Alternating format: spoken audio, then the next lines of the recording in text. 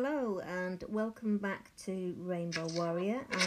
I'm your host, Sally Edwards, and today I have a very, very special episode. I'm going to be interviewing the wonderful, the fabulous Ebony Rose Dark. Hello, Ebony, how are you? Hello, I'm good, thank you. Yes, I'm good. Getting through these times. Yeah, it's been quite a challenging time, hasn't it?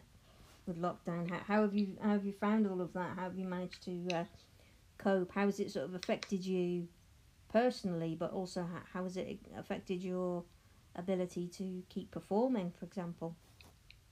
Well, so I was placed into the moderate category, which is neither here or there. Really, it's not a very helpful category to be in because it's smack bang in the middle, and it's a category that can't be placed. So I decided to just follow as closely as I could to the shielding people that were shielding severe cases. So that, and so I did that for about, I don't know, about like a century, 8 weeks. I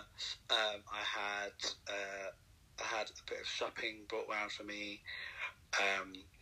And then, because obviously I was in the moderate category, I did my own shop. And to be honest with you, given what I heard about the boxes of food that was coming through, I know where I live, a lot of the stuff got shared out because a lot of people couldn't actually eat what was in the box, and because dietary requirements were not taken into consideration. So diabetics, I've got tins of soup which people couldn't have, potatoes people couldn't have.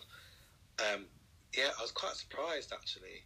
But so I did my own shop. I sometimes got Deliveroo to get it, or Uber Eats to get it, just bread, milk, bit of salad. And then when I felt I needed to, I would take the plunge into ordering a food shop, which was difficult because the biggies didn't prepare, apart from one, which is Iceland, believe it or not. They were the ones who came out on top. I got most things I wanted. First time round, 4 items missing. Second time round, 2 items missing. And finally, last time round, there was probably one thing that was missing, and I replaced it with, I don't know, I wanted hummus. They had hummus light, so I gave them hummus light. It's no problem.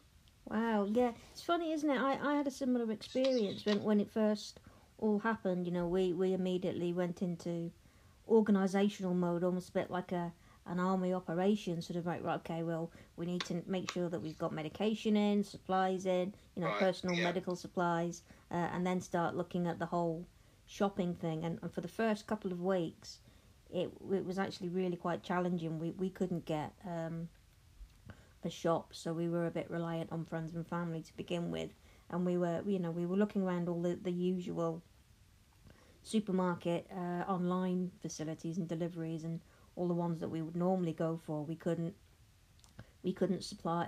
secure a delivery for quite some time, but then we just happened to, on the off chance, similar to you, tried Iceland, would you believe it or not, and we found that consistently all throughout lockdown they've been the company that have been the most consistent and with their availability and the good quality of their food and the service. So That's right. it just goes to show you, doesn't it? You can go for the big ones and you don't necessarily get the shopping experience with them that you would expect.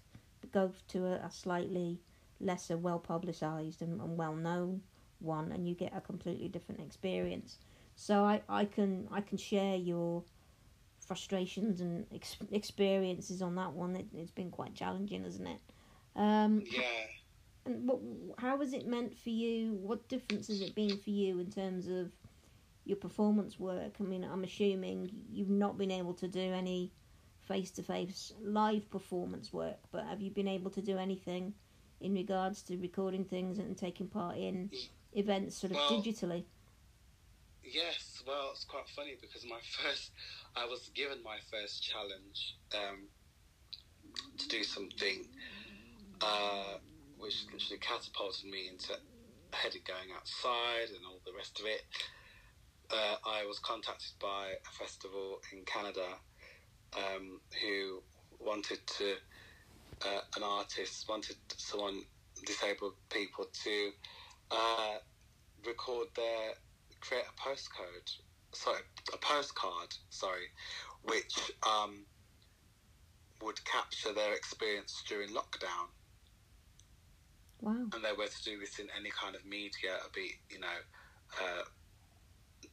film, recordings, sound, whatever, and so with that in mind, that was the first challenge, I would say, because I knew that I'd need help to do that. Someone to help film me, find a space that's free outside, get to the space, and so that was my first challenge, and I did do it, and I submitted it, and it got through, and it will be premiered. The film that I created will be premiered in September, and will again appear next year at the Harbourfront Centre in Toronto. Wow. As part of the lockdown, people's artist lockdown experience. Yeah. From all over the world. It's disabled people from all over the world. So fantastic. Yeah. That's amazing. So even out of adversity, like a global pandemic, you've had the opportunity there to have a performance experience that you wouldn't necessarily have had if we hadn't have all gone into lockdown. So that's actually putting a really positive twist on the whole experience, if you think about it, which is really good.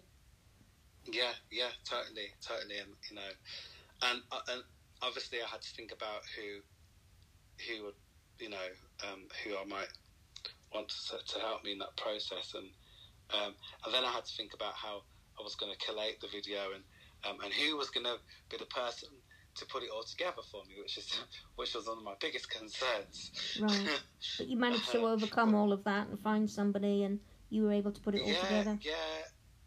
I mean, thankfully, bar whatever at the Robotsall Tavern, the LGBT night, which obviously is not happening at the moment. They have a really good film person who is really quick. You can perform one day and the next day your video is ready. Wow. And he's amazing, very special.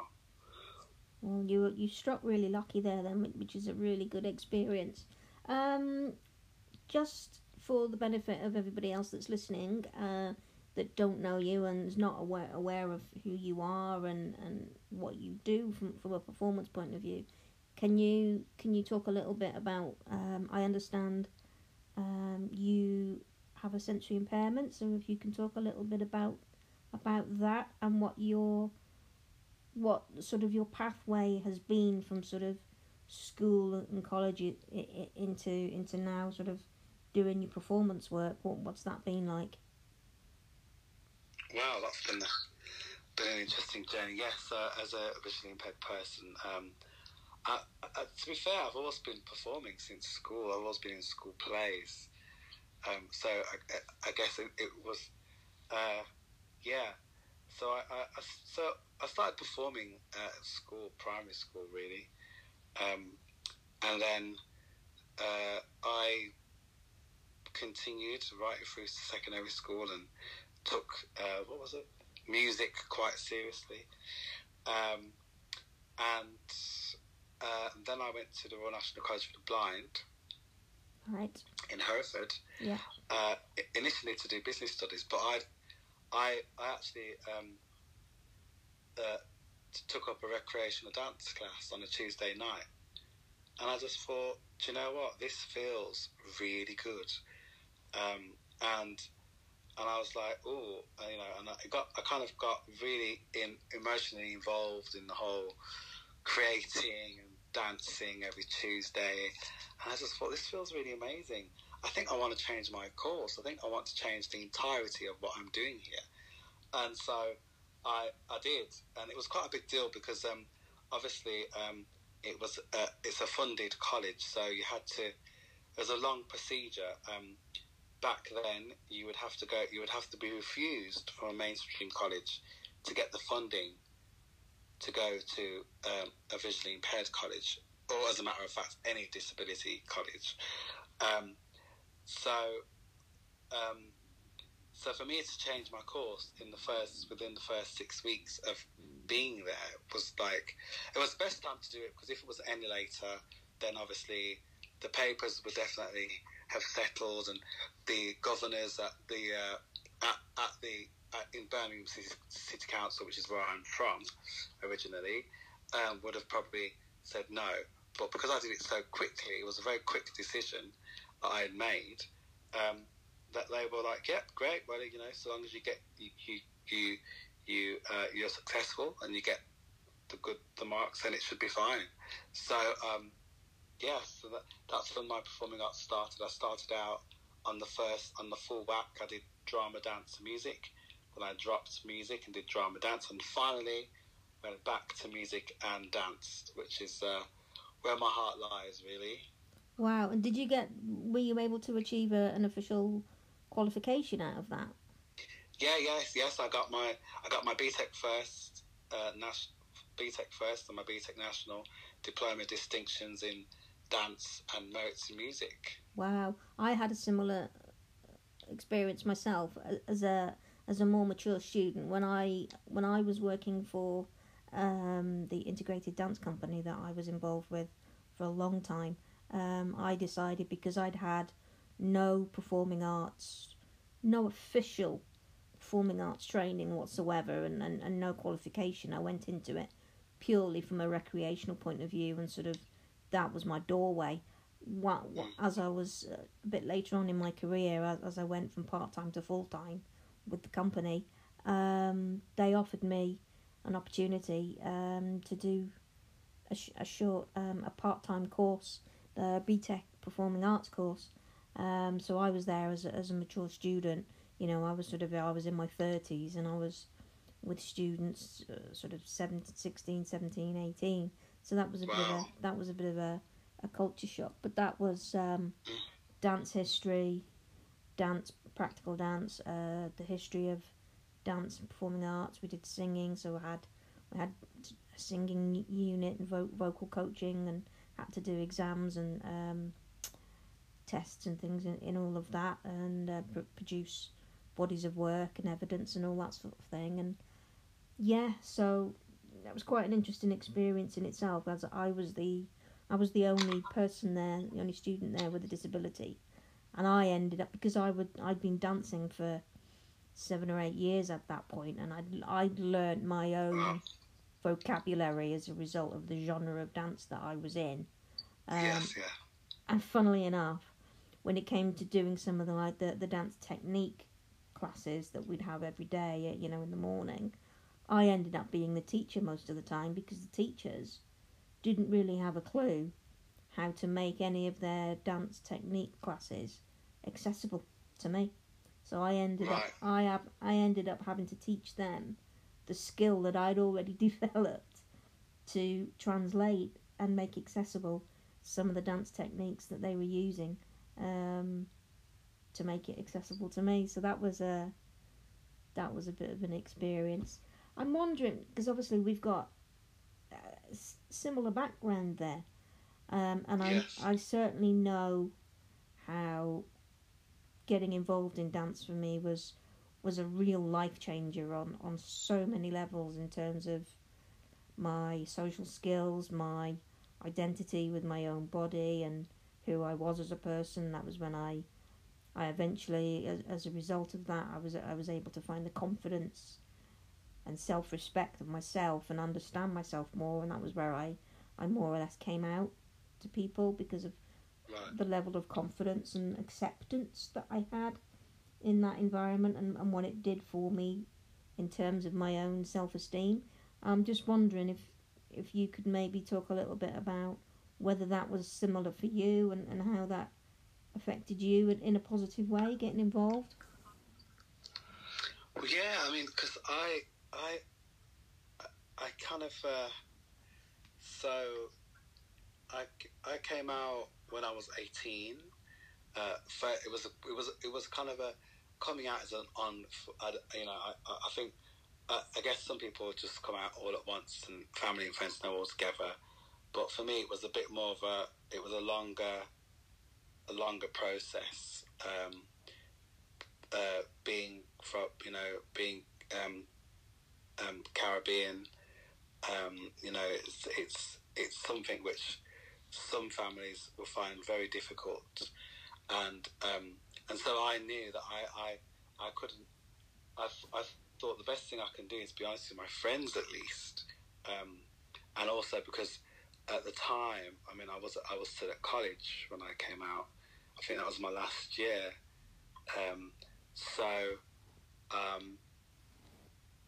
I mean, the whole thing. I think the whole thing of me doing performing arts really allowed me to express myself and to kind of lose any inhibitions that I might have had. It was very freeing, and so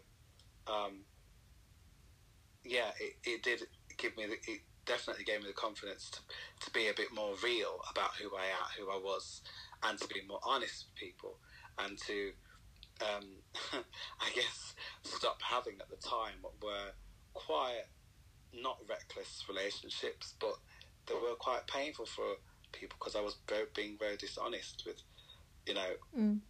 female partners, as it were, and I kind of got to a point of it was really weird, and I remember that the time when I realised there was something that just wasn't working out for me, and I actually had my college, we had counsellors, and I had a year of counselling to help me come out and to help me get used to feeling the way I was feeling towards men, and to make sure that I knew all there was to know at the time. But they were really good with me, the counsellors, really, really good, and I thank them so much. And it was, I mean, to be fair, I guess I'd always known who I was even before I lost my sight. I still remember my very first connection with another boy when I was about 5 years old. I remember that very well.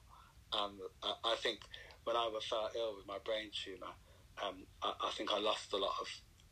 I'd forgotten what had happened prior to that, and I just continued with everyone else to pretend and have relationships where there was no connection, no chemistry, nothing.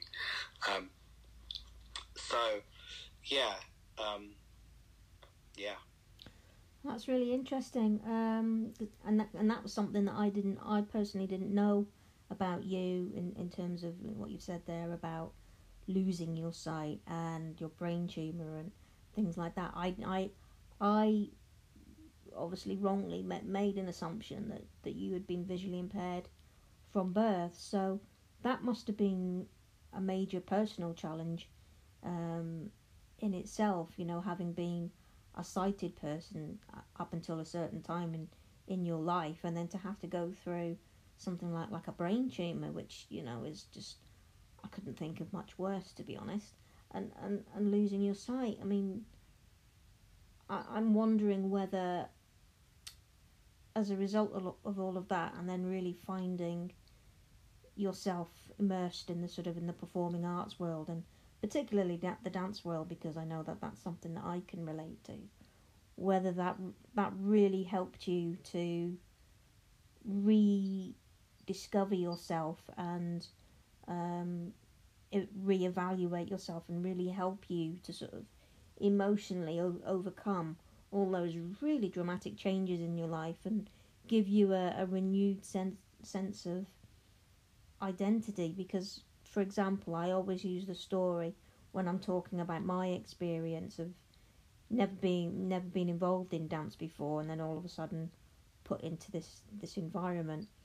I remember the way I explain it to myself is I went through, up until that point, 20 odd years in my life of pretty much having this sort of the feeling of when I'm out and about in public and like, don't look at me, don't stare at me. I wish I could just disappear into the background and no one, I felt very conscious of the people staring at me and being someone that really stood out, and that was a very negative experience. To then all of a sudden be given this opportunity and this gift to be on stage with others, and actually as a result of the nature of the work that we were doing, the fact that it was integrated, so we had equal members on stage, people with and without disabilities of all different descriptions, and it was a case of I went very quickly from being in a situation where I was trying to hide away from my disability to the point of actually saying, look at me, here I am, I'm on stage. It's like I was getting control back of all of the things that I up to that point had found really negative about people's reactions to me in the world, and I was able to sort of turn that on its head and use that to my own advantage on my own terms, and it really did, like I say, it really helped me to come out, but it also really just gave me a new sense of identity and confidence just as a person, and just certainly from a body image point of view as well. I mean, I'd always had a very low self-esteem in terms of my own body image, and finding dance for me was the real turning point, and I'm just wondering just how much of an impact that had on you as well. Yeah, I mean, so for me, so given that I've I lost my full vision since the age of 5,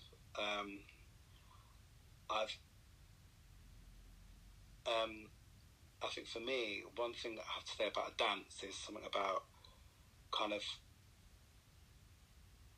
definitely more confidence in terms of how I might carry myself, and spatial awareness and alignment and posture and things like that, which are really important. So, and that's something that I kind of stays with me as I walk around every day. It's just there, and even also, and definitely it helps with the whole cabaret as well, and all that side of things. Definitely, really enables you to kind of take the stage and own it, I guess. So... Yeah, I can totally relate to that, really relate to that. So, looking at you as a performer and the performance work that you do, if someone was to come along, I'm assuming to somewhere like the Vauxhall Tavern, one of their events and things like that, and you're on the bill, what can the audience expect? Give us a description of the performance work that you would do, and what part of it do you enjoy the most? Oh, wow. So one thing I have to say about cabaret is that I'm able to, I guess, any little things I've got going on in my head, any ideas I've got, any aspirations I've got, it seems to be one kind of part of the art where it's possible to put it all together. So the chat with the audience, I love the chat with the audience, and bringing movement to song with song I love that as well, and yeah. So I guess, every single performance that I do at Bar Whatever is very different. So sometimes you might turn up and I could just be doing an avant-garde dance piece. Another time you turn up, I'll be lip-syncing to something. And another time, I'll be singing and having a chat with the audience and, being a bit cheeky, a bit flirty. Yeah. And so yeah, it's nothing. I don't do.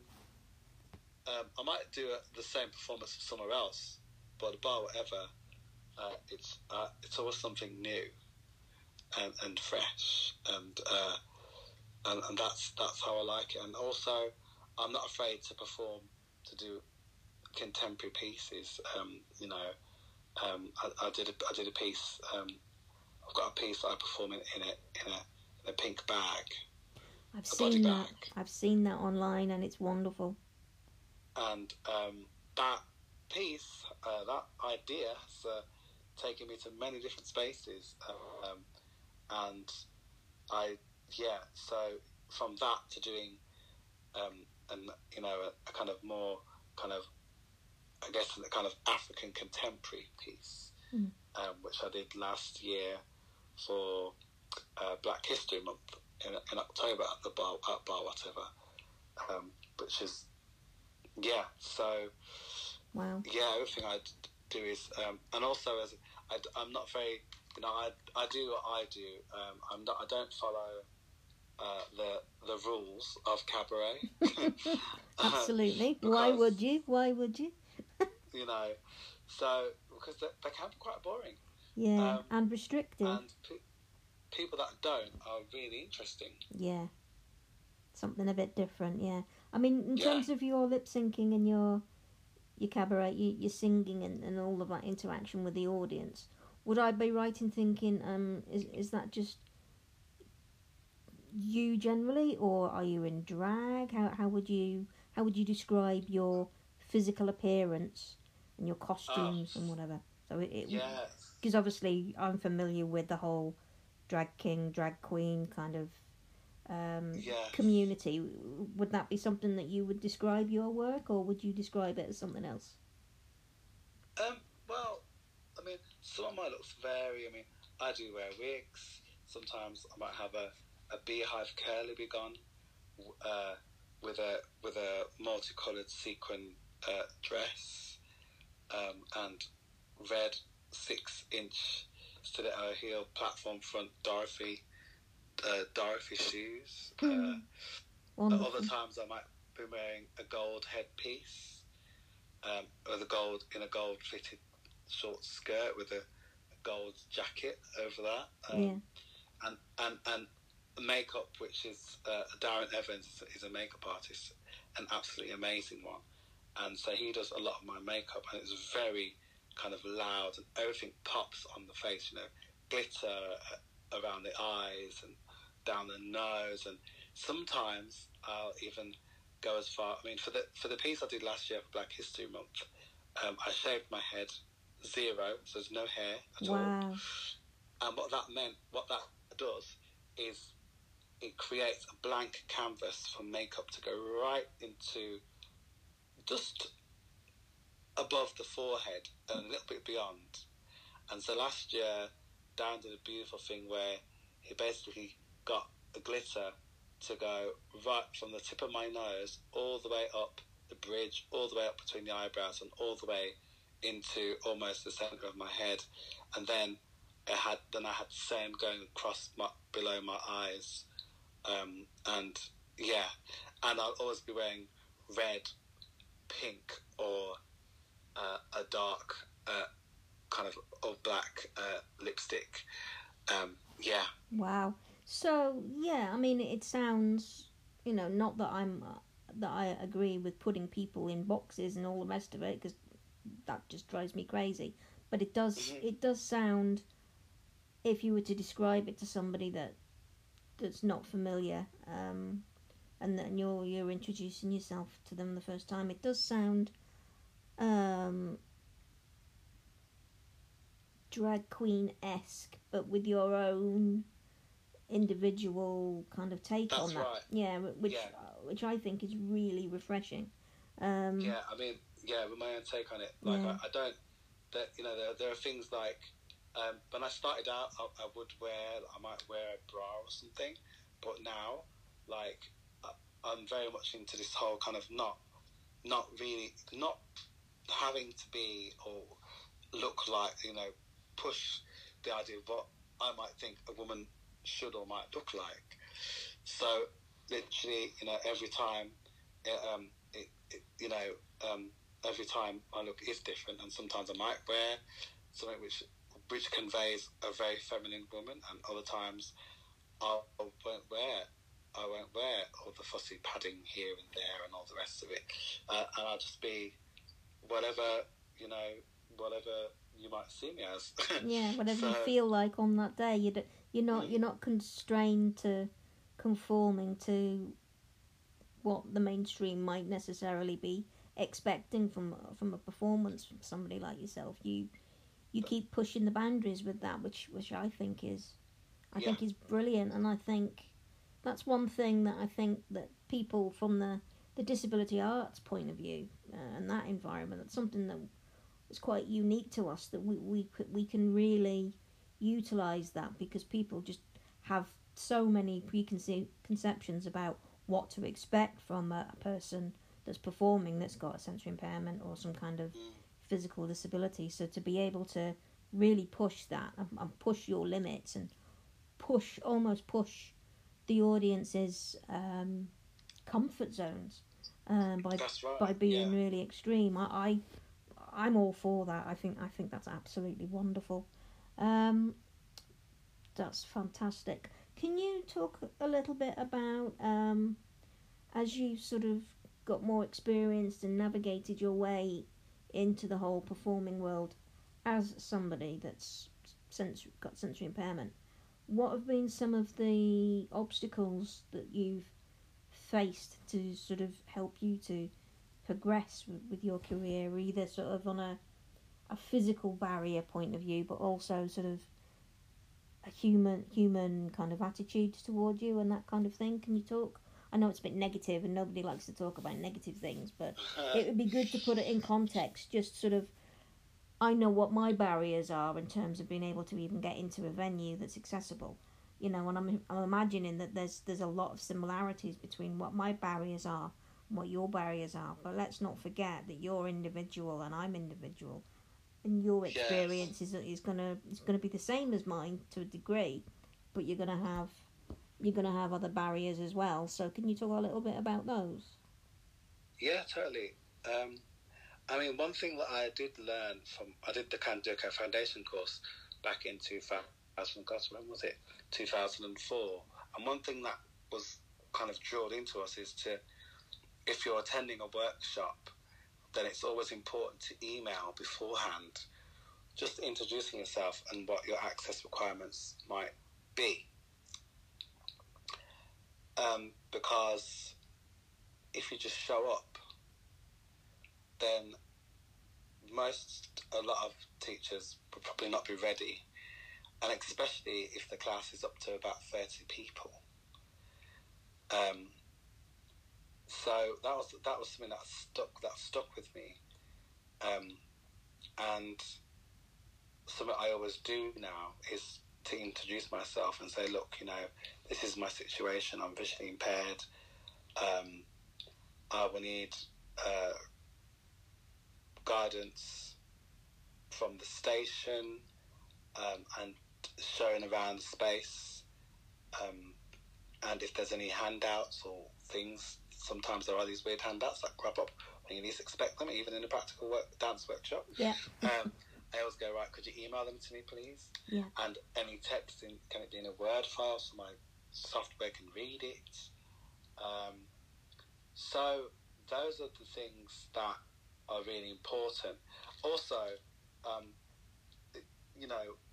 when I started to dance, it was a case of me finding out which part of the dance world draws me, and which part do I feel really comfortable, and which part of it can I access alone without too much of the pre-talk. And actually, it turns out that for me, I love improvisation and techniques. Well, that's another story, because the things that I enjoy that are technical, some people will find very difficult. Like, I love salsa, I like tango, and all those type of techniques, as opposed to the contemporary techniques and things like that. So I love Indian dance, which are, you know, and all those things. Aside from that, when it comes to other things, when it comes to a workshop that I'm going to turn up and enjoy myself, it would probably be something along the lines of body mind centering or skinner releasing, which are all very somatic, and actually don't require you to be looking at the teacher. And if they do, it's a big deal. And everybody is invited to do so, and everyone's invited to try, and even touch as well. Yeah, because those disciplines are based on what's going on internally, aren't they? So you can't learn that from watching that. You have to experience that internally yourself. So That's right. I've got a similar relationship to those as well. I get a lot. I do get a lot from contemporary improvisation, but I enjoy. When I discovered body mind centering, that just blew my world. So I can completely relate to that. What about in terms of you turning up for, you know, at venues and wanting to take part in festivals and events? You know, when we're all able to get back out into the wider world again, what are some of the? I mean, what you described requires you having to take that responsibility on of doing all that preparation work beforehand, the phone calls, the exchanging of emails, and finding your way. That's even before you've even got there. That's right. Yeah, and it's the same. And is it the same with venues and things like that? I mean, how does it? Can you just turn up? Can you just book yourself on to do something on stage at a venue and then just turn up, or is there a similar dialogue and routine that you have to go to? It's very much the same. It doesn't change. It's still the same. You know, and so, and obviously there's the access stuff, which is very important, and also finding out about the stage, if there's going to be a stage. Is there, you know, would it be clear? If it's not possible, for example, sometimes there are performances which there are situations where the stage can't be cleared exactly because I don't know, they haven't got the team or enough people to clear the stage. So then you kind of have to think about what you're going to do and how it's going to work with that space, because the common scenario is there might be a band on or something like that, or there's a few singers on, and you're not singing that time. That's not what I had in mind. So, you know, so all this kind of chat has to happen in good time. And then also there's the sending over of files, music files, and all that, and making sure they work, and making sure you've got a backup plan. So that if they don't get through, if they didn't get the email, there's all that. Obviously, if it's not in the same city, then there's a accommodation to sort out, and travelling there, and what happens after the event. After the event, how do you get back? Is anyone going back in that direction? Yeah, and also changing facilities and things like that. And when I first started, I really needed a lot of help with my makeup and stuff. Whereas now I'm a little bit more, I can put on a basic face, as it were. So that's foundation, a lipstick, and some blusher, and a bit of glitter. And that's what I do on my own. But I say on my own, but I'm always asking people that are sighted around me if things are even, because I won't never know. No. You know, I just can't see what I can't. You know, makeup has got to be the most faint thing to see. When it's on the face, it seems like that I know there's something there, but I can't tell you what's even and what isn't. I can't tell you if, you know, the blush is too light, too high, too low. Yeah. I wouldn't know what colour it is unless it's bold, unless someone's wearing maybe using clown makeup, which is actually paint. I think as well. So, do you know what I mean? So that's a unique challenge that most other performers out there on the cabaret scene would never even consider, because, you know, like me, like with lots of things that I can do in my life, regardless of what I can't do, and that's can't walk.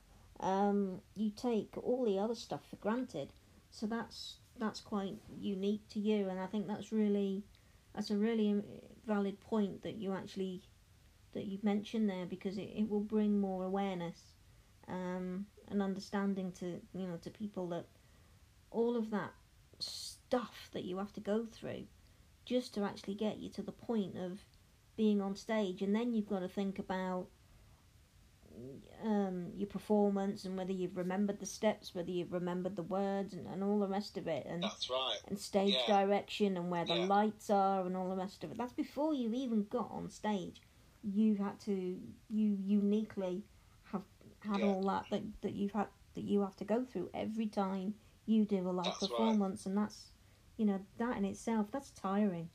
That's really tiring. It can be, and it's amazing how many spaces are not. There are a lot of stages which have I'm not sure if you know this, but there are a lot of stages that have a white line around them. But there are, when I come across a space that isn't really marked out, that's another thing to add to the things to do that need doing. Yeah.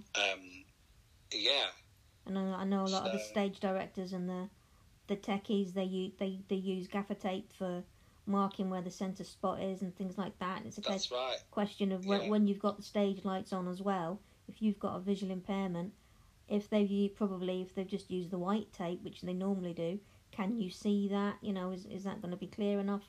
Or do you need them to get to use more fluorescent colours that stand out and things like that?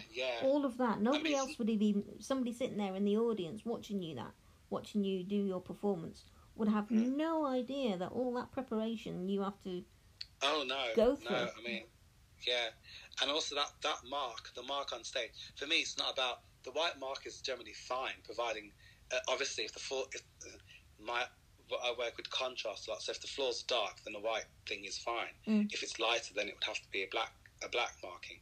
And also, more importantly, it's more about the size of the marking.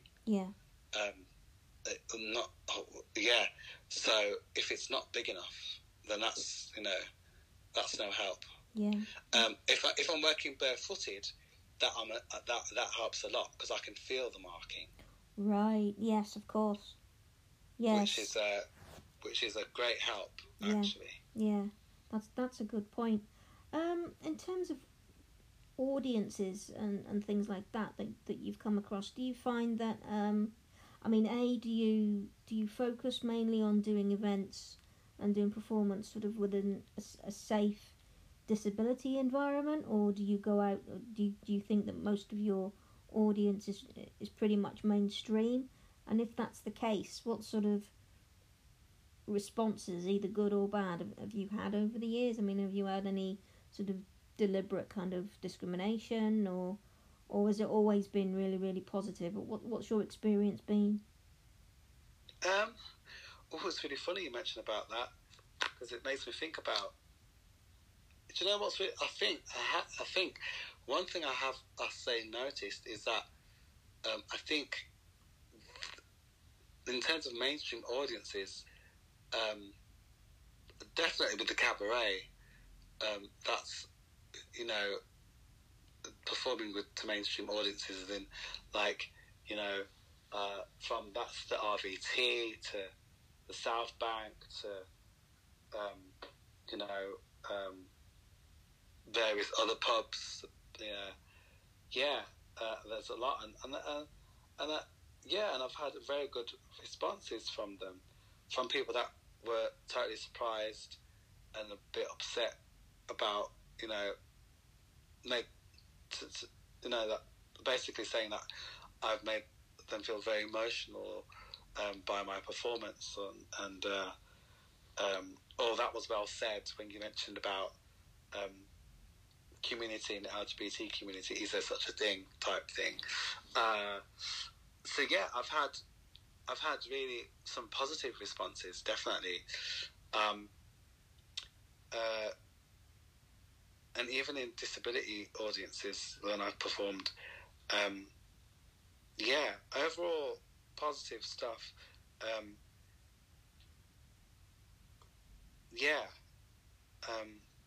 I can safely say that it definitely. It's all been really positive. It has been. Good. I can't really think of a negative. I mean, the only thing I remember coming across was when I did. I've done some photography in the past, and on YouTube there were people complaining about how can a visually impaired person do photography, and I was like, oh god, you need to do some googling. Like it's the community. The community is massive, and you have no idea what you're talking about. Yeah. And that's the only thing I've had really. The only negative thing I've come across. Well, that's really encouraging, and bearing in mind all of your experience and your professional career. If there's a young LGBT person out there with a disability that's really interested in finding their way through into sort of doing performance work, what sort of advice would you give them in terms of their pathway? And I would say take your time to find out what it is you really want. Don't rush, and go to performances. Really go to as many as you can. Meet lots of artists, but do you. Don't try and be something that you think you should be. Just do you, be you, and people will be drawn to you for being honest, and for being honest, doing your thing as you do it, not because you've seen another drag queen do it, that you're doing it that way. So that's what I would say, and take your time. There's no rush. That's really brilliant advice. And I completely agree with all of that. That's brilliant. Okay, so aside from all the performance work that you do, and you strike me as somebody that's a real social animal, and you like being around people, and what do you like to do for fun? How do you relax and get the most out of your free time when you're not performing and preparing to perform? Well, that's interesting. Well, generally, I meeting up with friends, we're going out for dinner. Back in the day when you were able to going out for a dance, that was a thing. But now it's kind of going out for dinners, and making the most of the restaurants while they're open, and going out for picnics, and drinks, checking out other performances. And before this whole pandemic happened, I would go to Italy and Spain for a holiday. Nice. Just to relax. When it's so Italy, I'd go to in August, and my friend has a house out there, and it's really nice, and that was kind of my treat, because also the food and the produce is fresh, so I was getting fresh food. And then Spain was just another time to relax as well, and also just top up on my vitamin D, because I have osteopenia, so it would help. Sunlight helps with that, and exposure to the sun helps with that. Yeah. So, yeah. Wow, brilliant. Well, let's hope that we can get this pandemic situation over and done with, and we can get you back out to Spain and Italy again, and enjoy some of that. Be so wonderful. That wonderful fresh produce and the vitamin D. Right. Just very quickly, I'm going to wrap up now. But where can people get in touch with you? Where can people see evidence of your work? What's your sort of? Can you give out some of your social media details so people can follow you? So you can find me on YouTube, Ebony Rose Dark. There's lots of videos on there. You can follow me on Instagram, Ebony Rose Dark, and you can also like my page on Facebook, Ebony Rose Dark. Pretty simple. Brilliant. Okay, I'm gonna wrap it up there. Okay. I just want to say thank you for coming forward and talking about your experience and your career. And I personally can't wait to see you getting out there and doing more work, and maybe even doing some work with you at some point. That'd be nice to do some form of That would be fantastic. collaboration. Yeah. It would be lovely. That would be great. We'll have to talk about that.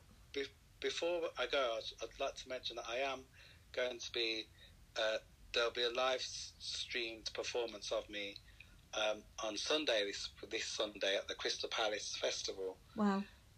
So I think I'm on after 4 o'clock. So if you sit on the thing online and wait, I think I'll be on at 4:20 or something like that. And who is that with? So how do people find that? That's if you Google Crystal Palace Festival, right? And I think that there should be some kind of thing, a link to follow. As a matter of fact, they're on Instagram and Facebook, so probably best, because I don't know what line they're using. I don't know what format it will be. Right. So yeah, either of those things, you'll be able to keep up with the timings and the program. Right, brilliant. Okay, well, let's hope we can get people tuning in for that and giving you some support and enjoying your brilliant performance work. Listen, thank you for today. I really appreciate it. Thank you, Sally. It's been really interesting to get your perspective on your career and the challenges that you face, etc., and how you've overcome all of those and continue to, like you say, just be you and bring that unique element into your performance work. I think it's really encouraging and inspirational for any young performer out there listening, potentially wanting to follow a similar career path. I think it's really quite an inspirational story. So thank you for your time, and thanks everyone for listening. I'll be back again in the next few weeks with some more interviews. Thanks for your time, Ebony. Take care of yourself. And you too. All the best. And I'll see you and speak to you again really soon, hopefully. Yes, Take definitely. care, and take care, everyone. Take care. See you next time. Bye-bye. Bye. Bye.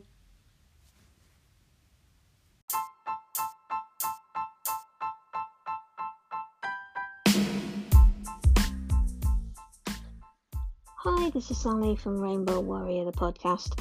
Just wanted to say thanks for listening, and if you enjoyed the podcast, please press subscribe so you can find out when the next episode is coming your way, and show me some love on Spotify. Thanks very much.